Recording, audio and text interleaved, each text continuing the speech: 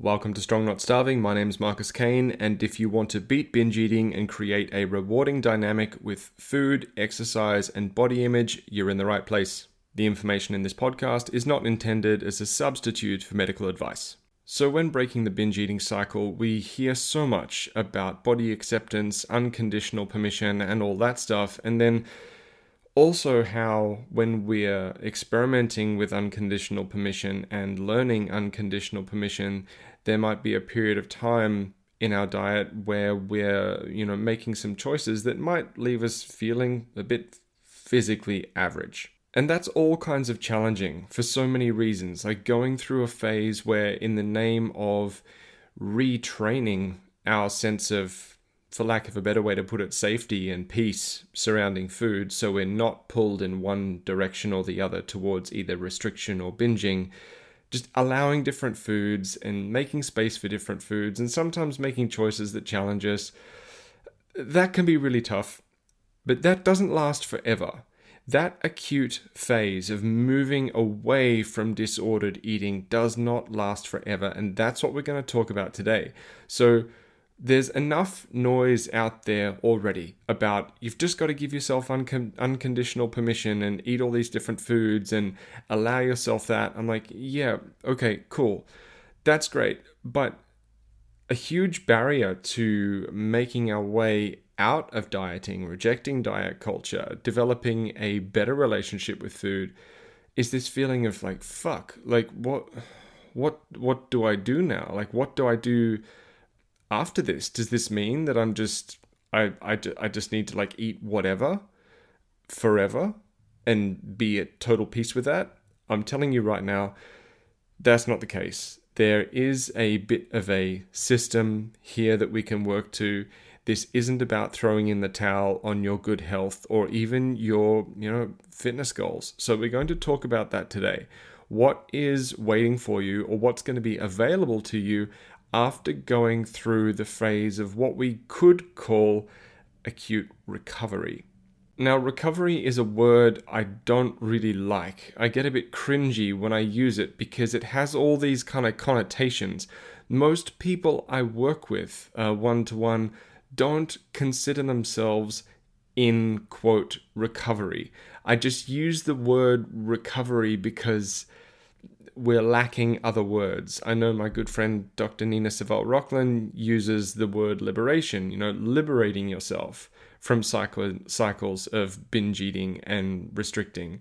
I'm not sure which words I'd like to use, but recovery, I'm just going to say that today. So what happens after we move through the acute or the initial recovery phase when we're allowing different foods, and maybe you reach a point where you're like, okay, I'm not experiencing maybe the same anxiety or level of emotional investment surrounding food, but I would like to make some healthier choices without diving back down the dieting rabbit hole.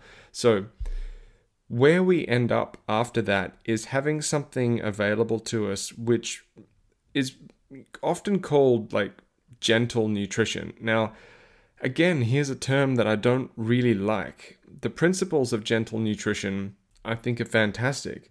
But I think the actual term gentle nutrition, which is like one of the last steps in the intuitive eating process, again, not that I'm a hardcore intuitive eating advocate. I kind of float around in the middle and take what's going to be beneficial from all these different approaches and serve them up to you. But this whole gentle nutrition thing, I think it's a terrible label to put on stuff because I'm sorry, but it's not very marketable. Like it doesn't sound particularly inspiring, does it? When someone goes, yeah, I'm going to do carnivore, or I'm going to do keto, or I'm going to do I don't know, what are people calling diets? I just know that they often sound cooler. They sound more marketable than gentle nutrition. And it's a bummer because gentle nutrition is great. It's just that it's got a crappy name that's very kind of vanilla and like unappealing. So for the purpose of this episode, whenever I say gentle nutrition, just imagine that I'm saying like badass nutritional optimization or whatever. So what is gentle nutrition? This thing that becomes available to us after we practice some body acceptance and food freedom and break away from binge eating and restriction and then decide, okay, well, I would still like to make some healthy choices though. What is this? What is gentle nutrition? Essentially, it's about making healthy choices, maybe even with something like athletic performance or athletic goals in mind, without going down the path of restriction. It's still about unconditional permission and zero guilt surrounding foods, like allowing all foods and food groups. And it's about making peace with the fact that it's healthy for emotions to play a role in food choices. But notice that we're saying here that emotions play a role in food choices. They do not dictate food choices. And we take these things into consideration and we stay mindful of these things while also being super self-aware surrounding food choices and asking questions like, if I could have this food anytime, do I still want it right now? Or how will I feel physically in an hour or 2 hours after eating this? Or if I could have anything I wanted right now, like a break from work, a hug from someone I love, a few hours peace, a better job, like mortgage or rental payments that don't completely fuck me, would I still choose food? Would I still be choosing food in this moment? In other words, am I medicating another issue with food? And understanding that food freedom does not mean impulsivity. It might mean being able to forgive yourself and move on with your life if you do make an impulsive food choice, while at the same time noticing like how often that might be taking place, like how often you might be making impulsive or desperate food choices, and then engaging in the process of asking, what else might be going on with me here? So there is a very, very high degree of self-awareness happening around gentle nutrition. So this balance of like, I can eat whatever I want and it's fine, but what's going to make me feel best and be in line with my values, this is what gentle nutrition is. Now, there is a snag in what I just said, and that is, quote, your values. The reason why it's important to work on body acceptance and neutrality, like we spoke about in last week's episode 74, I think that was, before jumping into gentle nutrition, is that if we haven't done the right groundwork, it's really easy for gentle nutrition to go dark side. Because if your value system is built around keeping your body looking a very specific way, or chasing a weight or body goal at any cost, questions like, what's going to make me feel best and be in line with my values will very, very easily get twisted. This is why the system or the process or the journey, whatever, of gentle nutrition has to come after first doing work on body neutrality, body acceptance, building self-awareness, and cultivating a reasonably high degree of unconditional permission surrounding food. And remember, we don't need to be perfect. We just do this as best we can. You don't need to be perfect in terms of your self-awareness. We just need to be self-aware enough to call ourselves out if we start bullshitting. Then from there, we can look at things like gentle nutrition, because at that point, we are approaching health, wellness, nutrition, fitness from a new place, doing something very different. So we open the possibility of actually experiencing a different result, not just throwing our self-criticism and self-hatred into a diet and exercise program and crossing our fingers and going, oh my God, I hope this will make me a worthy human being.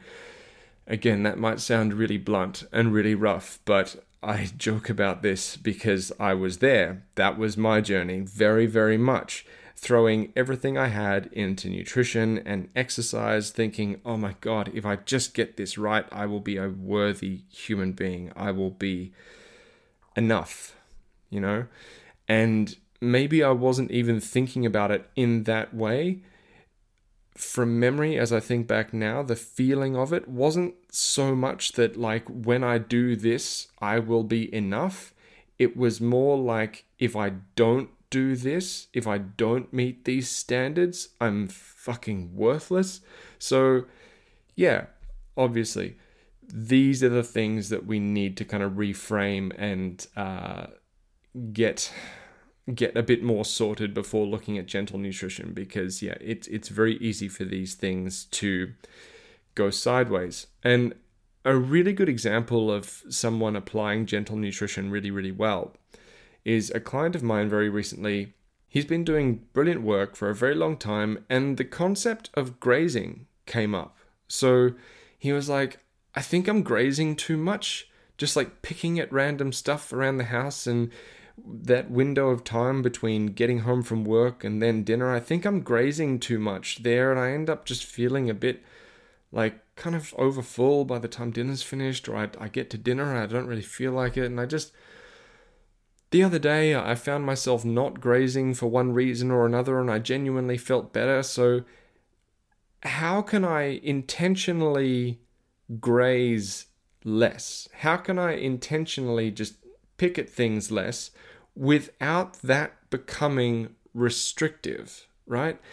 I'm sure you can see the conundrum here, like the balance of things here. So essentially we're saying, how does the idea of grazing less in the name of maybe feeling a bit better physically fit in with unconditional permission and the absence of restriction? And I came up with these 5 questions that you can ask yourself if you do want to get a handle on how much you're grazing, but at the same time doing that from the perspective of being like mentally and physically healthy without diving down like a restrictive diety kind of rabbit hole. So here are these 5 questions to ask yourself if you find yourself thinking, I might be grazing too much, I might be picking at things too much, and I'd like to get that a little bit more under control. How might I do that? Question 1, we want to check in with, am I focusing on controlling my food intake as a distraction from a big ticket issue? So there might be something really stressful or really big going on in your life. There might be other issues, and you might be finding yourself thinking, I need to control my grazing. I need to control my snacking. But that could just be a distraction from the bigger ticket issue. You might be wanting to solve a problem. You might be wanting to improve how you feel and improve your situation, and wanting to invest your energy in something that you might feel is a bit more controllable, a bit more doable than the actual problem. This is a bit of a trap. So we don't want to be investing energy in trying to control or be hyper controlling of our snacks or food intake or whatever, when that's not the real issue. The real issue that it's something else that's bothering you. So that's question 1. We want to get really clear on that. Am I focusing on controlling my food intake as a distraction from a big ticket issue? Question 2, would reducing my grazing require a lot of willpower? This is an interesting one. If you feel like you've got to move mountains to reduce the amount of grazing that you're doing, it could be that you're genuinely physically hungry, so you could be lowballing it in your meals or in other areas and you're just genuinely hungry. Or you could be applying restriction still to other areas of your diet that's making you just kind of like want things. That's a relatively easy symptom to spot when it comes to restriction. Just this kind of constant desire to pick at things and want more things, because nothing that we're allowing ourselves to eat is actually hitting the spot. So we kind of always want more. So that's another question to ask. Would reducing my grazing require a lot of willpower?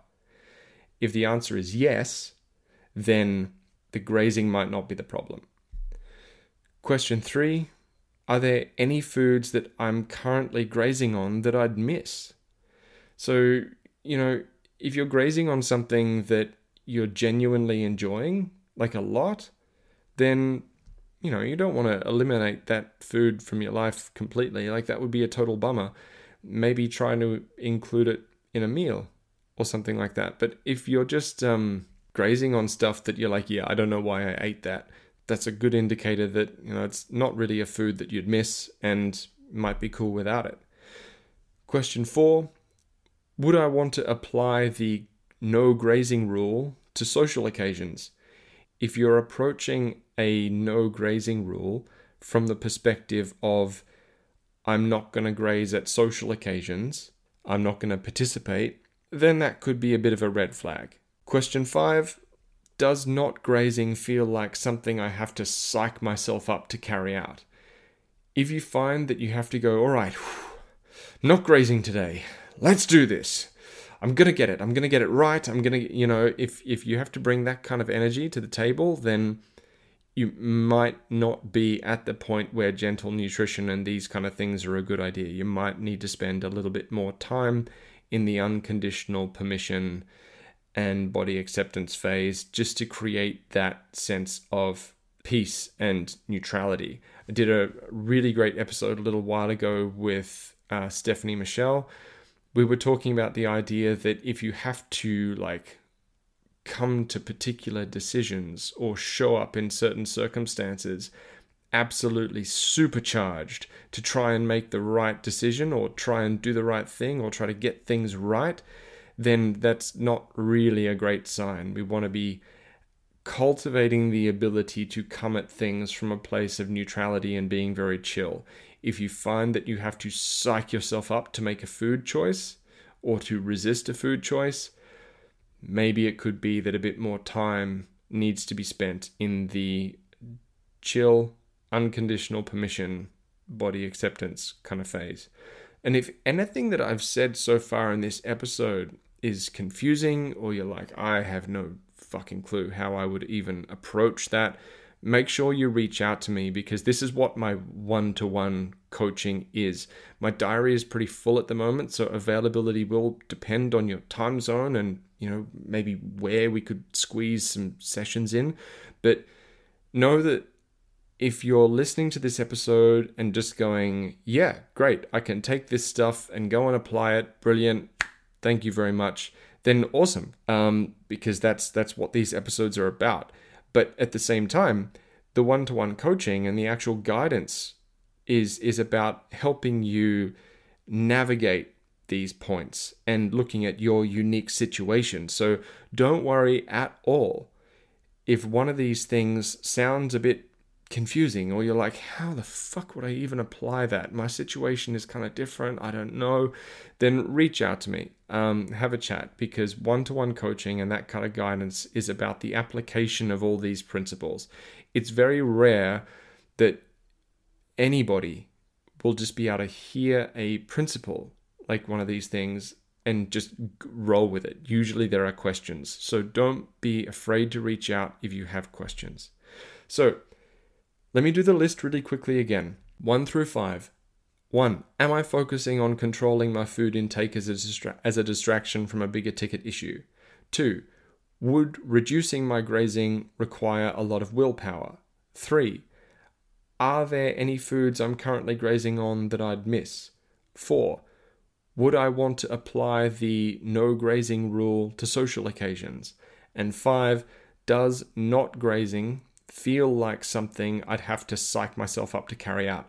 If you answered no to these questions, then you're probably in a fairly good place and can approach the position of like, okay, I can afford to be a bit more mindful about grazing without worrying too much about diving down the dieting rabbit hole. So something that might help you move forward with how you might be looking at grazing and snacking, and a very memorable way to just think about it, is to treat snacking like dating. Like when you're looking to date someone, you wouldn't just see like a random person and go, I mean, they're available. It's okay. They're right there. It's all right. It's fine. I might as well. You want to be a bit more sold on the decision. So with snacking, maybe think of it a little bit of the same way. You don't want to just see a random food and just be like, yeah, it's there. I might as well pick at it. Treat it like dating. Eat stuff that you genuinely feel drawn to, not stuff that's just close by. But again, all of this comes from the perspective of having done a lot of that initial work. I can't stress enough how the most important part of breaking cycles of binge eating, reducing stress surrounding food, and actually discovering what you might be capable of once you've exited diet culture, that is so much a process and a journey that's built on unconditional permission surrounding food and body neutrality, body acceptance. Trying to jump into gentle nutrition or optimal nutritional badassery without having been through or done a significant amount of work in the unconditional permission and body neutrality space, that can get really dicey really quickly, because like I said, if our values are still wrapped around body image in a way where the balance is tipped in an unconstructive way, then we're just going to drive ourselves back into the same old situations. So remember, if you have any questions about what we spoke about today, drop me a line. My name's Marcus Kane. This was Strong Not Starving, and I'll be back next week.